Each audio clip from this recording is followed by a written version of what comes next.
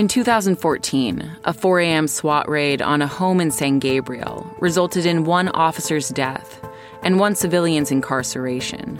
The critical moments in the operation occurred in a matter of seconds, but the story of the case spans decades.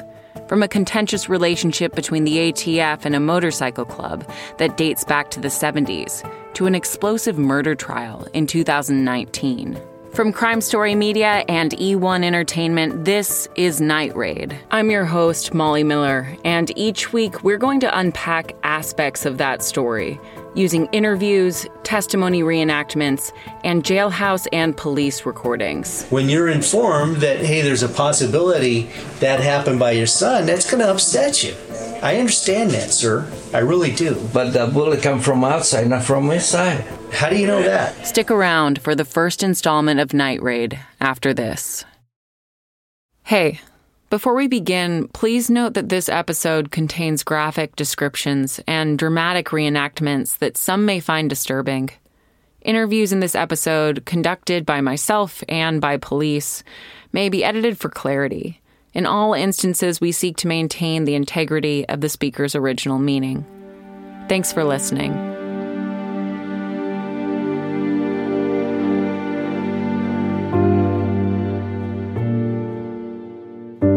In 2014, David Martinez lived with 6 of his family members in a 2-bedroom home in San Gabriel, California.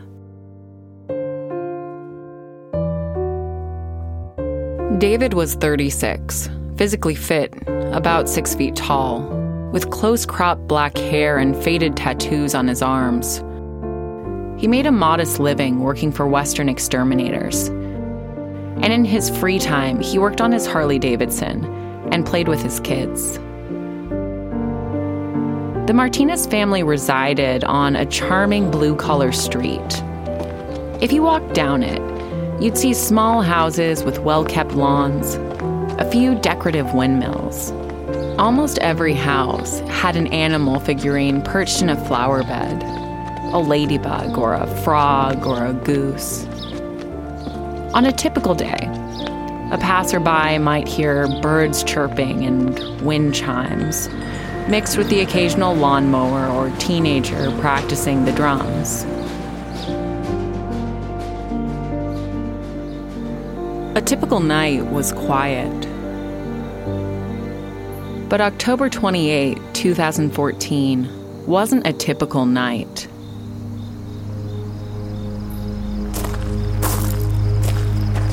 Coming out.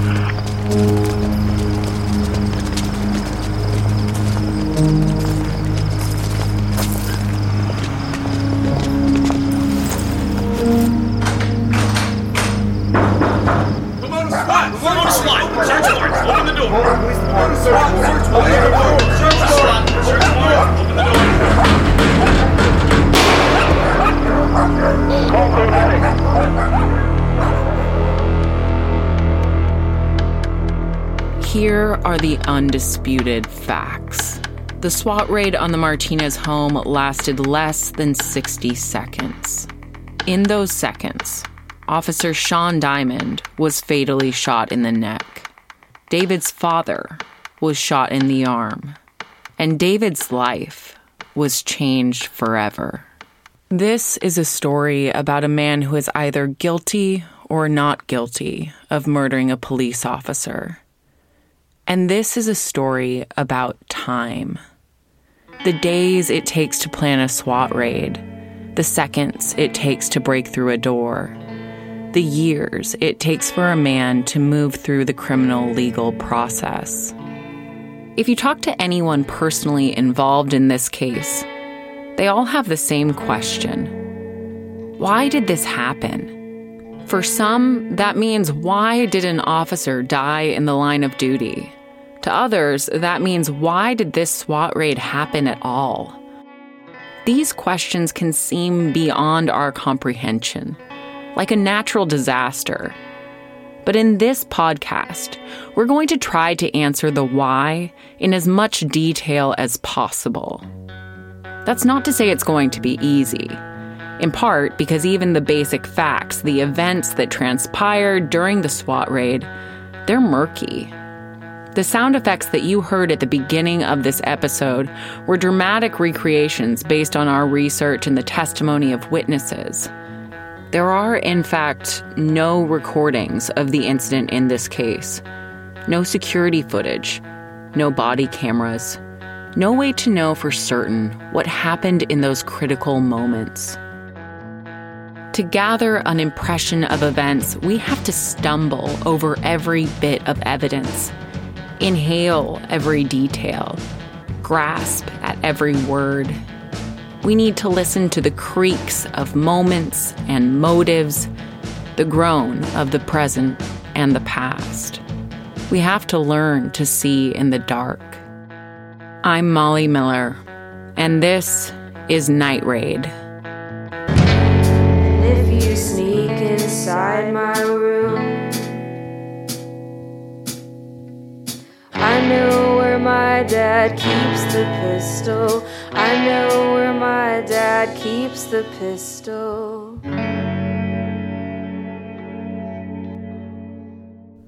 We all know there are two sides to every story, but in this story, there are two sides to a single door. It's the wooden front door of the Martinez residence. Inside the door was David Martinez's family, his parents, his sister, his common-law wife, and his kids. Outside the door, there was a 17-man SWAT team with an armored Bearcat, a battering ram, and military assault rifles. We're going to start outside the door. Bad boys, what you gonna do? What you gonna do when they come for you? I lateraled to Pomona based on their reputation. I'd worked for some other officers that are here that told me a lot about this agency and the success they were having with their experience coming over, and it really felt like a good fit for me. And it's a really, really good environment to work in. That's Sean Diamond, the officer who was fatally shot during the SWAT raid on the Martinez home. The clip is from an episode of Cops called Stupid Behavior. It aired in February of 2008. On camera, Sean has deep-set eyes and an athletic frame. He sports a buzz cut. A bristly blonde mustache sits on his upper lip. In the episode, Sean pursues a stolen van that speeds into an intersection and T-bones a taxi. It's a messy scene. The van flips over. The taxi bends around a traffic light post like putty. Fortunately, no one is seriously wounded. When I spoke to Sean's mother, Joy Diamond, we talked about the Cops episode. I told her that Sean seemed calm and collected, even in the middle of chaos. Yeah, he was. That's who he was. Although I really hated the mustache. They didn't last long. We all yelled and screamed, no, get off. That doesn't work. It just doesn't work. But he had to try it, you know. Sean started his career in the LAPD, but according to his mom, he didn't like the interpersonal politics of the big city department. Pomona was smaller, more focused on the community, which suited him. By 2014, Sean had 16 years of experience in law enforcement, and he was a proud member of the Pomona SWAT team. When he told me he was joining SWAT, I wasn't pleased, but all I could say, congratulations. And it was his dream. I need to get a cigarette because I can't smoke and cry at the same time. SWAT at Pomona was a part-time job filled by officers who had other full-time positions at the station. To make the team, you had to pass tests and do specialized training. It was a big deal, something a lot of officers aspired to. Sean Diamond's best friend, Corporal Rick Aguiar, was also on the SWAT roster. At the time, they had worked at Pomona PD together for 8 years. After the raid on the Martinez home, Rick was interviewed by detectives from the Los Angeles Sheriff's Department. All right, Rick, if you could just tell me what happened tonight and how you got started on this search warrant. Through the past couple of weeks, we got a couple of emails saying pending SWAT warrant. We didn't really get any information as far as be in the SWAT office at 1:30 for a SWAT briefing. So you just get a call, be there. Yeah, be there, and I show up. Officer Aguiar explained to the detectives that the SWAT team convened for a pre-operation briefing in the early hours of October 28. 1:30 a.m. The officers gathered around a whiteboard at the Pomona SWAT facility, and team lead Corporal Scott Hess wrote out each man's assignment in uniform print. Corporal Hess and Officer Diamond had scouted the Martinez home a few days before. Based on their findings and the information in the warrant, Corporal Hess informed the officers that the operation was classified as high risk and instructed the team to use a forced entry if the residents did not comply with the officers' demands to open the door. We will examine the warrant and the decision to use a forced entry in a later episode. What were you briefed about the suspect? What kind of criminal history? Well, we were in the warrant. We talked about some weapons violations. I'm very familiar with. We did a Mongols warrant several years ago. If you didn't catch it, Scott just told the detective, quote, "We did a Mongols warrant a couple years ago," end quote. Scott's referring to the Mongols Motorcycle Club, an organization of leather-clad riders based in East Los Angeles. And I'm well aware that these people are, traffic weapons, traffic narcotics, things of that nature. You knew this was a warrant based on the Mongol activity? Yes. Okay, correct. Most definitely. Right. While the word Mongol can be an offensive, derogatory term, in this context it refers to the actual Mongol Empire led by Genghis Khan. According to the official Mongols Motorcycle Club website, they named themselves after the Mongols because, quote, "they were fearless warriors on horseback," end quote. We'll hear more about the Mongols Motorcycle Club later. For now, you just need to know that state and federal law enforcement officials regard them as a violent criminal organization with a long history in the illegal drug trade, money laundering, robbery, firearms violation, assault, and murder.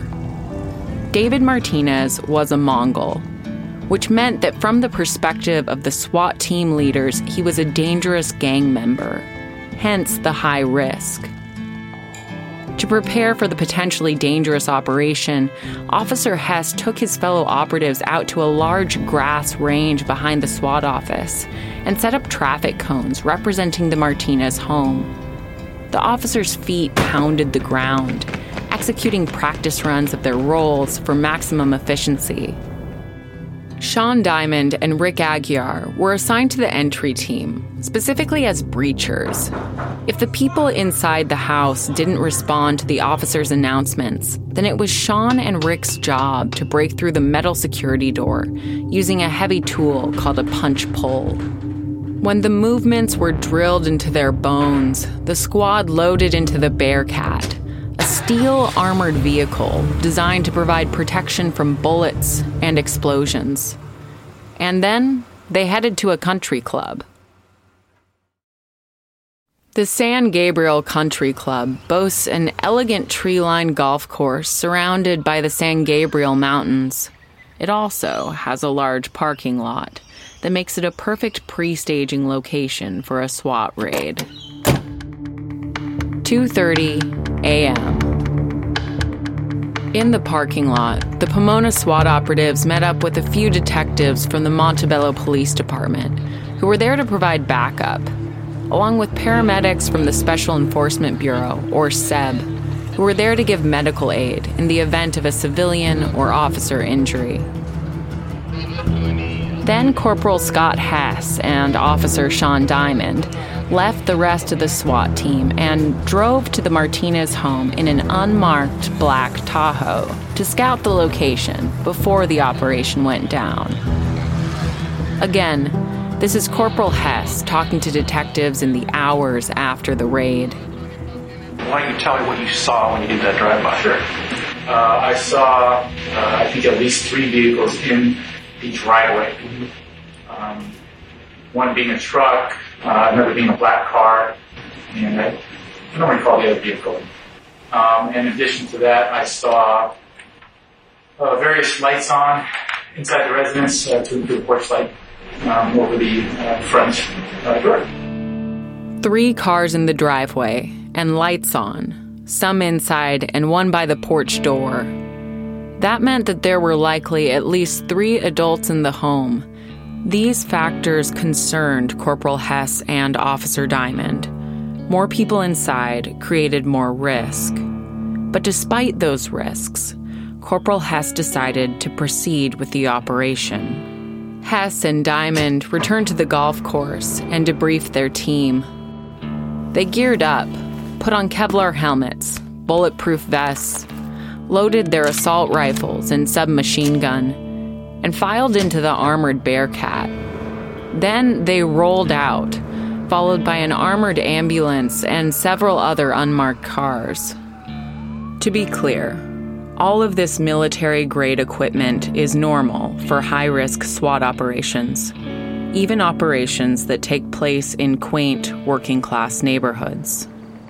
3:55 a.m. The Pomona SWAT operatives parked a few houses away from the Martinez home. 13 men dismounted from their vehicles and walked to the location. Montebello police officers, San Gabriel police officers, and SEB paramedics also took their backup positions. Everyone tried to stay quiet to avoid alerting the residents. We exited around the corner. I forgot the name of the street. We dismounted from the vehicle. Walked, it was about 3 houses. So we walked through the darkness. We saw some lights on. We had lights on inside the house. Location. Location, sir. Okay. They took their positions. 4 men stood at the property's perimeter. Another 4 men were stationed at the gate that led to the backyard, and 5 men readied themselves at the front door, including Rick Aguiar and Sean Diamond. Everyone looked to team lead Scott Hess to give orders. 4 a.m. Corporal Hess gave the signal. Announcements began. The following is a reenactment. Pomona SWAT! Search warrant! Pomona Police Department! Search warrant! Open the door! Command entry! Pomona Police Department! The gate team began ramming the gate. Meanwhile, at the entry, Rick pierced the metal security door with a pointed hammer, and then he and Sean latched the heavy punch pole onto the metal webbing. They pulled the mechanism's pin and were about to snap the door's deadbolt when Rick heard the doorknob of the inner wooden door jiggling. According to Rick, it was too late to stop. The deadbolt broke, the wooden door opened.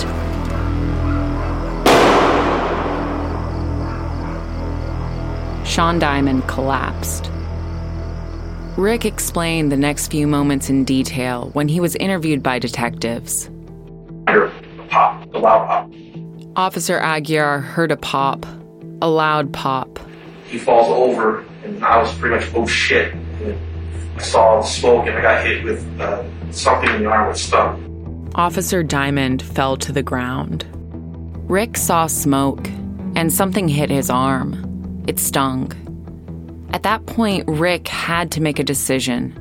He could either assist his best friend, Officer Diamond, who was limp on the pavement, or keep doing his job. I went through, I grabbed, I think it was 7 centimeters, let's do it, let's go. Whatever's the right thing to do, wrong thing to do, just did it. Rick turned to the SWAT operative nearest to him, grabbed him by the vest, and said, "Let's do it, let's go." And then they entered the home. It was chaotic in there, everyone screaming and yelling. As soon as we went in, I had zip ties in my pocket. I zip tied the suspect. The shotgun was probably, let's say, 3 feet from him, off to the left. You can see that. I can see it, yeah. Got him under control. The suspect with the shotgun beside him was David Martinez. Officer Aguiar then explained to detectives what he did next to try to secure the scene. I'm telling people, get him out, get this person out. Right. And there was a younger girl who had Down syndrome, a couple kids, a female there, an older male, Hispanic gentleman had a mustache. He's holding his arm and screaming. Who put out on the radio that there was a man down? I have no idea. The officer who alerted the medic to Sean Diamond's injuries was team lead Corporal Scott Hess. I hear a large bang, and immediately following the sound, Sean I'm standing right next to Sean, and he falls to my feet. As he falls to my feet, I see a tremendous amount of blood pouring onto the concrete. I initially grabbed Sean by the vest, and I probably only dragged him a short distance, foot, 2 feet, before I stop, get on the radio. I requested the SCP medics. SWAT paramedic Jim Moss heard the call for a medic and ran to assist the fallen officer. He helped Corporal Hess drag Sean Diamond away from the porch toward the armored ambulance. Moss later testified in court about the emergency medical care he gave to Officer Diamond. The following is his testimony, as portrayed by an actor. He had a massive bleed in his mouth and airway that was bleeding profusely. I got his helmet off. I got his goggles off. We rolled him over to the left lateral position to try to, have some gravity, help assist in keeping that airway open. And then the guys were looking at me and said, "What do you want to do?" Moss testified that he told his partner to check Officer Diamond's body for other sources of bleeding. Then they loaded Sean into the armored ambulance and headed to Huntington Memorial Hospital. Once the ambulance was moving, Moss further inspected Officer Diamond's injuries. Sean had a large amount of trauma to his airway, and it was just, his airway was just destroyed. The trauma was indescribable. I don't know how to describe it. I tried my best to recognize any type of anatomy in that airway and was unable to. When Officer Diamond lost his radial pulse, Moss and his partner switched off giving Officer Diamond chest compressions to help his heart continue to function. I said, "Keep working. Just keep working. Don't give up. Don't give up. Don't give up. We're not giving up. Keep working." When they arrived at the hospital, they were met by medical staff. I continued chest compressions along the pathway all the way into the emergency room. When he got into the trauma bay, the ER staff, 20 people jumped in and started their treatments. At some point, somebody took over compressions, and I backed off and let them do their job. The morning Sean was shot, Joy got a call from her granddaughter, Margot. Margot called me at 5 a.m. and said, "Daddy's been shot." I don't know if she knew he was dead. So I called his godmother, Susie. Oh, Lord. She says, "The cop's going to be there in 10 minutes." So I had to jump up and I put on a shirt. I wanted to show Sean that I had just been to the Cher concert. That's Cher, as in the pop icon. Joy thought the concert t-shirt might make Sean smile. And this very nice detective picked me up, and I'm chattering away because it never occurred to me that Sean could be dead. And when I got to the hospital, I stood at the door looking at my son on life support, although it was incomprehensible. Joy's friend Susie stood beside her. And Susie looked at me and she said, "Jay, he's gone." I don't remember a whole bunch. I remember sitting there staring at him and then getting up and wiping the blood off his face. I'm an ordained minister and I couldn't remember a prayer. And so in his ear I sang to Sean, that I sang to him his whole life, "You are my sunshine." So if you, and you don't have to answer this, but if you could speak to David Martinez, what would you say to him?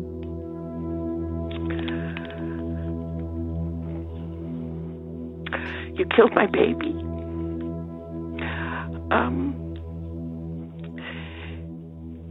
And I've tried to forgive you, but I can't."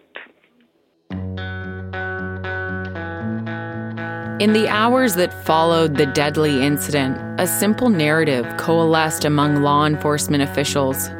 They concluded that none of the officers had discharged their weapons, and that it was David Martinez who had shot his father in the arm and Sean Diamond in the neck. But they didn't just think David Martinez pulled the trigger. They were certain he did it with intent, that he fired because he was a member of the Mongols motorcycle gang, and the Mongols hated the cops. They believed he saw an opportunity to murder an officer and deliberately took his shot. But some of that narrative didn't quite fit, especially considering what Rick Aguiar told detectives he heard inside the Martinez home. Did you hear the suspect say anything while you were inside the house? Yes. He said, "I'm sorry. I didn't know you were cops. I thought you were the Mongols. I had issues with the Mongols." I'm sorry. I didn't know you were the cops. I thought you were the Mongols. I have issues with the Mongols.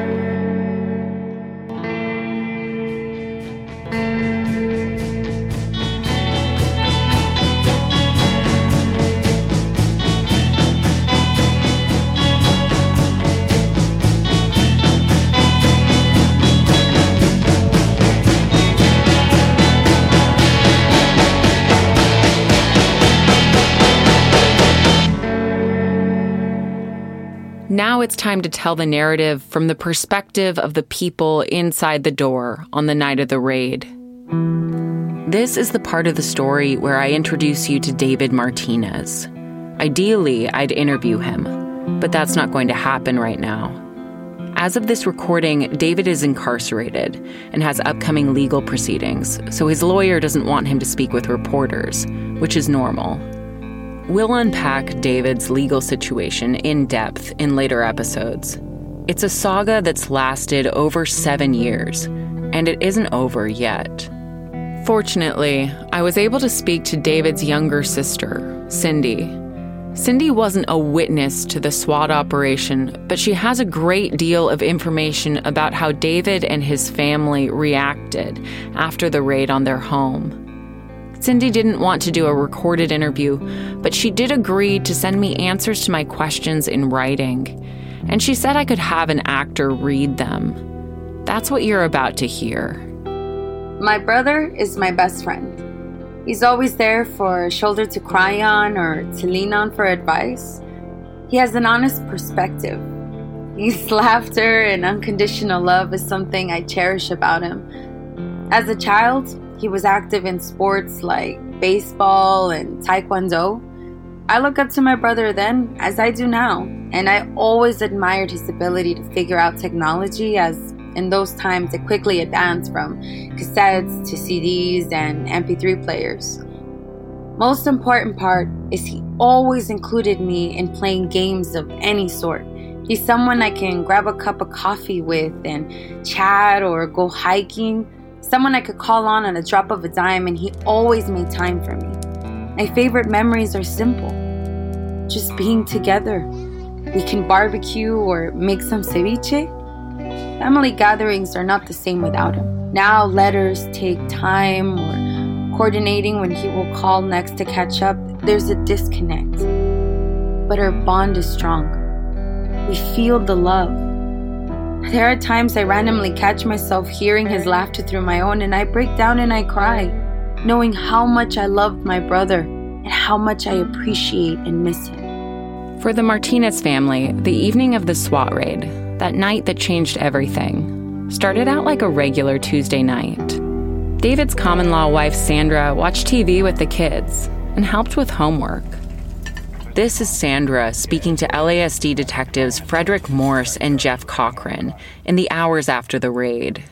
We'll take your statement and get you on your way. Okay? I'm sorry, I didn't get you are Sandra? Sandra. Hi. Christine Roman. Hi. Gene. My hands are a little sticky. I was eating orange. Oh, all right.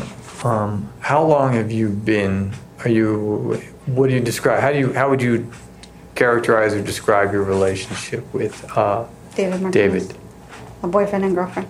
You guys are boyfriend and girlfriend? Not married, but... What's that? Not married, but we've been together since we were 15. That's a long time. Mm-hmm. All right. And you have children together? Yes, 2, a 1-year-old and a 10-year-old. Sandra and David aren't married, but they've been together for more than 25 years. They started dating in their freshman year of high school. Back in 2014, their son, David Jr., was in 5th grade. Their daughter, Alyssa, was just a baby. 10 p.m. While Sandra put the kids to bed, David and his parents, Arturo and Guadalupe, walked a few blocks away to the laundromat Guadalupe managed. It's a typical laundromat. The smell of detergent wafts in the air as industrial washers and dryers whir away, coin banks jangle, and a television mounted on the wall plays reruns of gossipy talk shows.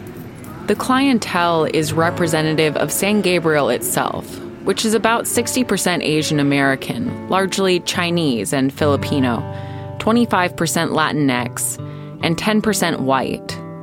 Arturo and Guadalupe are originally from Mexico, but they immigrated to California before David was born. Arturo is short but sturdy, an even-keeled handyman comfortable in any hardware store. His wife Guadalupe is even smaller in stature, but her presence is big. She's the mama bear of the Martinez family, working long hours to provide home-cooked meals and financial support for her household. In 2014, David worked a full-time job for Western Exterminators, but he still made time to lend a hand at the laundromat. That night, David helped his parents tidy up the place. He wiped down the machines, mopped the floors, and then he walked them home. Back at the house, Guadalupe took a shower, and Arturo checked the doors to make sure they were locked. The family's sleeping situation was cramped. A rat terrier and a Dutch shepherd nodded off in the backyard, and 2 chihuahuas napped in the laundry room. It seemed like a normal Monday night for the Martinez family. But in a few hours, their lives would change forever.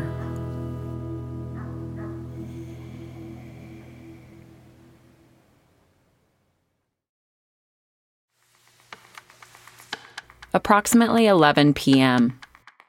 David's sister Brenda rested on a pull-out couch in the living room. Brenda has Down syndrome and doesn't like to sleep alone, so Arturo and Guadalupe settled on the floor beside her, bundled in blankets. Then there was a small bedroom, which belonged to David Jr., and the slightly larger bedroom where David and Sandra slept, next to baby Alyssa in her crib. This is Sandra again, speaking to detectives. Tell me, in your words, what happened early this morning. 3:30 a.m. I was asleep. I woke up and David was in another small room in the house, which is like a office, you can call it. And I went over there and I just told him, "Are you gonna go to sleep yet? And it's already late. Come to bed." And yeah, I'll go right now. Just I'm doing something. Okay, whatever. Went back to bed. Then he came in, I would say maybe a little after that. He changed, he had some other shorts on and he changed into some more comfortable shorts. So I said, okay, good, he's gonna go to sleep, he's gonna come to bed. And then you just hear the dogs barking and didn't think nothing of it. Just said, oh, just dog barking. So I'm laying down, on my stomach laying down.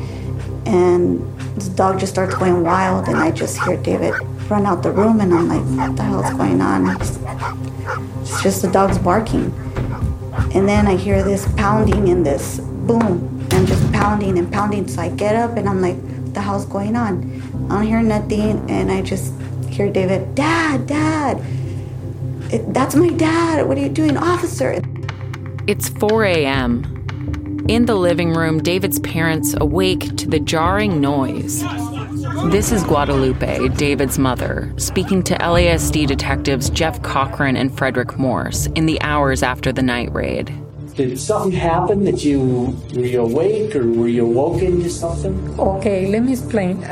So I was sleeping, and my husband too, around 2 or 3 o'clock in the morning.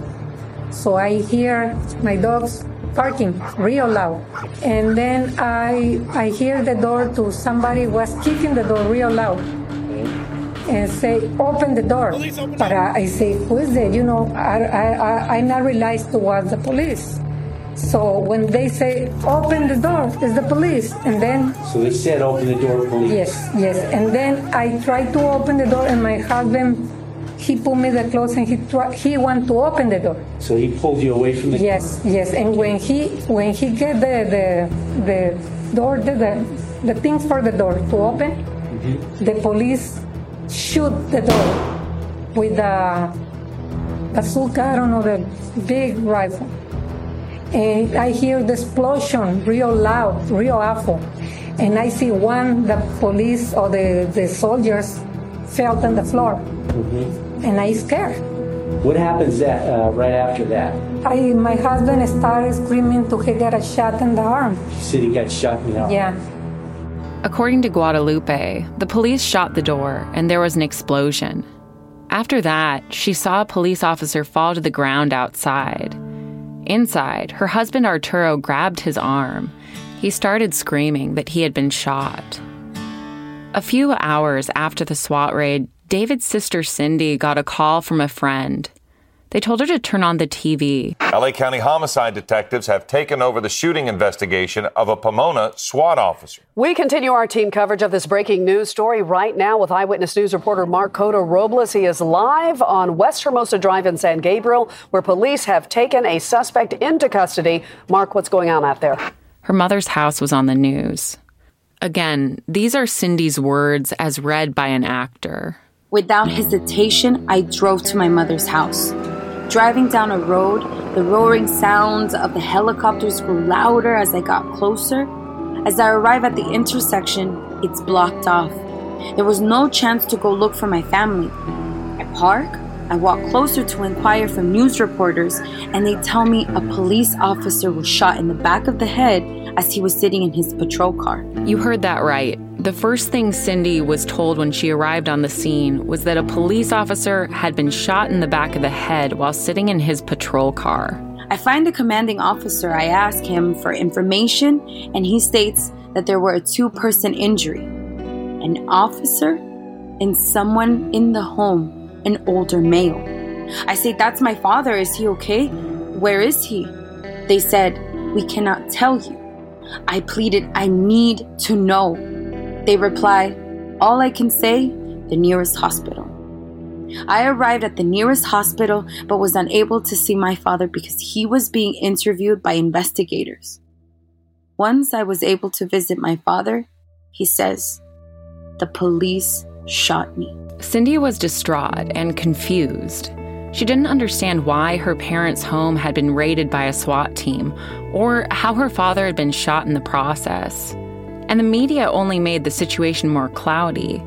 Reports varied on where and how Officer Diamond had been shot, making it impossible for Cindy to know what to believe. Authorities say veteran Pomona SWAT officer Sean Diamond never had a chance to react. The suspect, 36-year-old David Martinez, catching the SWAT team entering his San Gabriel home by surprise. Investigating officials are telling me that the SWAT officer was in fact sitting in his vehicle when he was struck by a bullet. Cindy said the one thing she knew for certain, the one thing she was entirely sure of, was that David didn't shoot an officer. According to Cindy, David respected police officers, especially because they had friends and family in the field. And she didn't trust the narrative coming from law enforcement. It didn't match what she heard from her parents, Guadalupe and Arturo. Guadalupe told her side of the story to detectives at the police department. But because Arturo had been shot, he was interviewed by investigators at the hospital. LASD detectives Jeff Cochran and Frederick Morse spoke to Arturo while he awaited surgery to repair the wound on his arm. The following is part of their recorded conversation. Hi. You, Mr. Martinez? Yes, sir. Jeff Cochran from the Sheriff's Department. Hey, could we just turn the TV? Thank you very much. How you feeling? Oh, man. Hurts. Yeah? I bet it does. Can I, real quick, can I get your name? Arturo C. Martinez. Arturo, what woke you up this morning? Okay, I was sleeping, and I hear banging on my doors very hard, and he say, "Police warning, open the door." And I get up, I open the door. My house has 2 doors, inside door and security door. Right, like a metal security door? Yeah. And then I open my first door, and when I do like that to open the security door, that's when I hear the shot. But what initially woke you up is you heard someone banging on the door yelling police? Yes. Did they say police or anything else? Say warrant, something like that. That's what I hear. That's why I decided to open the door. Right, you heard police and warrant. I have so much to edit up because the way the police get in on my house and treat my family, my daughter, I have a Down syndrome daughter, my wife and me, it not supposed to be that way too. After we open the door, I don't know why he used an excess of force, and I call that police brutality. Okay. First thing, just so you know, we're a separate agency that we investigate this. I do understand. That's why I mentioned what I have to mention to you guys. We appreciate that, okay? Remember that the SWAT team that targeted the Martinez household was from the Pomona Police Department. Detectives Frederick Morse and Jeff Cochran were from the Los Angeles Sheriff's Department, the agency brought in to investigate the shooting. We're here basically to interview different people and to find out what happened, how and why. Yeah. So that, and I'm, we'll chat a little bit more, but that's what it's all about. Yeah. Did you see who shot at you? No. No. Did you hear a noise right at the same time you got shot? Tell me what. What I hear is just boom, boom. When the door opens up, and then the shot. After hearing Arturo's account of the raid, the detectives broached the subject of the fallen officer and their belief that it was Arturo's son David who shot him. I mean, we see you've been watching TV, right? Yeah. This thing's all over the TV. Have you seen it? I don't see nothing. That's why I barely turn it on. Oh, okay. Right. An officer was shot. Okay. At your front door. My front door? Yeah. By who? David. David?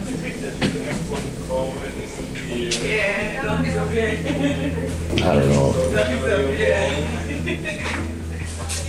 Does that surprise you? Yeah. Why does it surprise you? I'm not saying my son is an angel, but it surprised me that happened. There's a big shotgun right in the living room. A big shotgun? Big black shotgun. Sir, I don't know about that. There's no indication police fired their weapons at all. Okay? Does mean my son shot me? That's a good possibility. No. That can be a police evidence implant. Pardon me? Can be a police implant that weapon. Well, you know what? Just let me tell you. And then stop right there. What happens? I'm not gonna talk no more. Well, what happens is I'm gonna ask for my lawyer. Well, you're not under you're arrest. Not being charged. I'm taking at face value that you're being truthful. I've been honest. I think you are. And I think you're a little set aside that when you're informed that, hey, there's a possibility that happened by your son, that's going to upset you.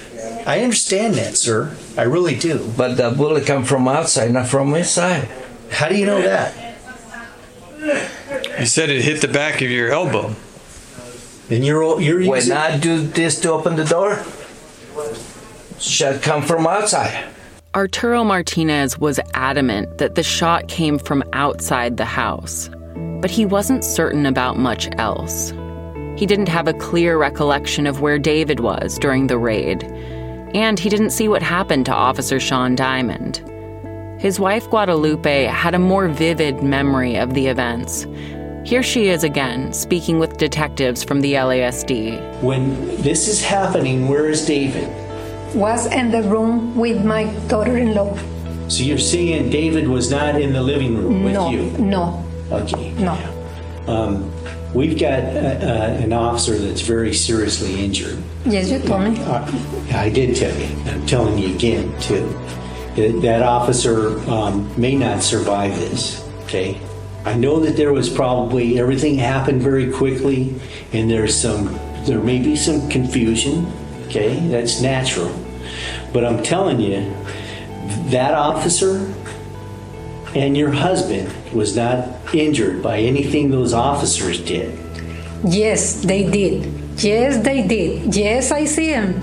I see him because... Well, then you got to tell us exactly how you saw it. Well, when my husband put the hand for open the door, they make the explosion in the porch.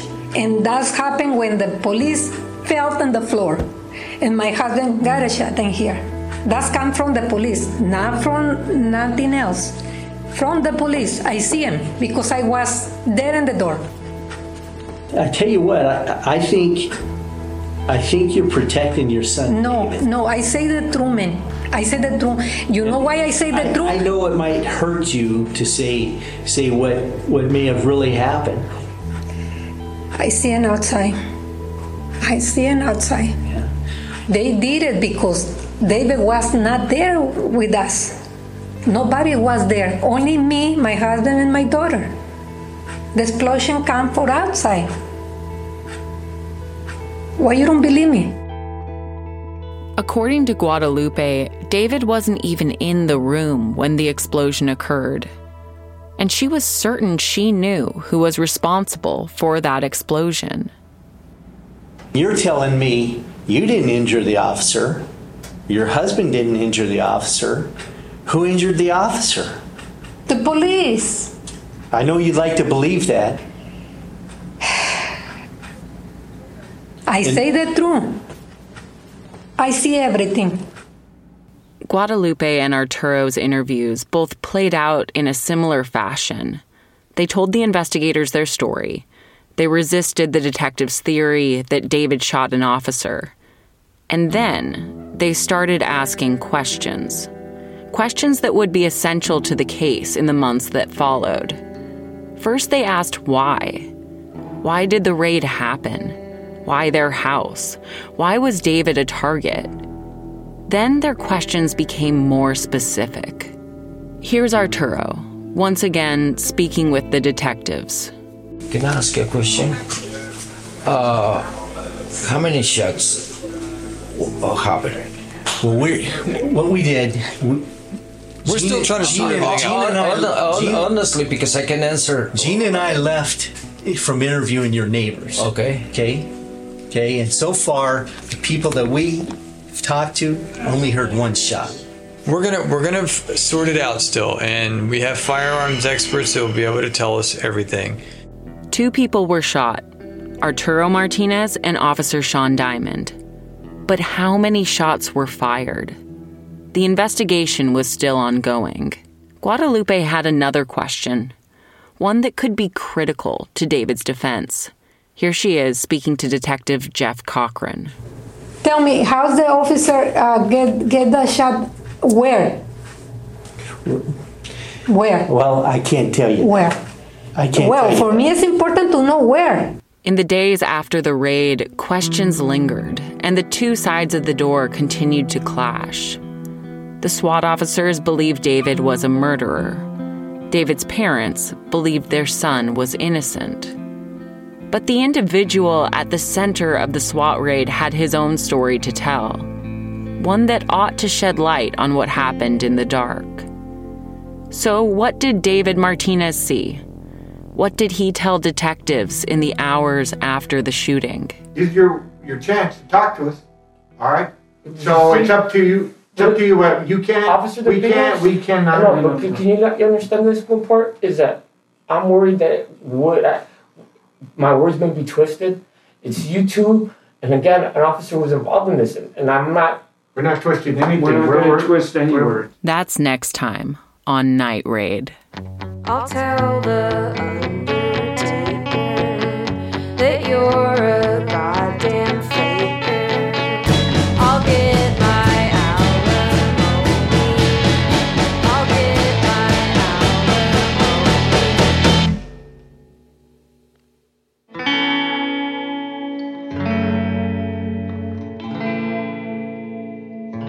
alimony. You can find this entire Night Raid series wherever you get your podcasts.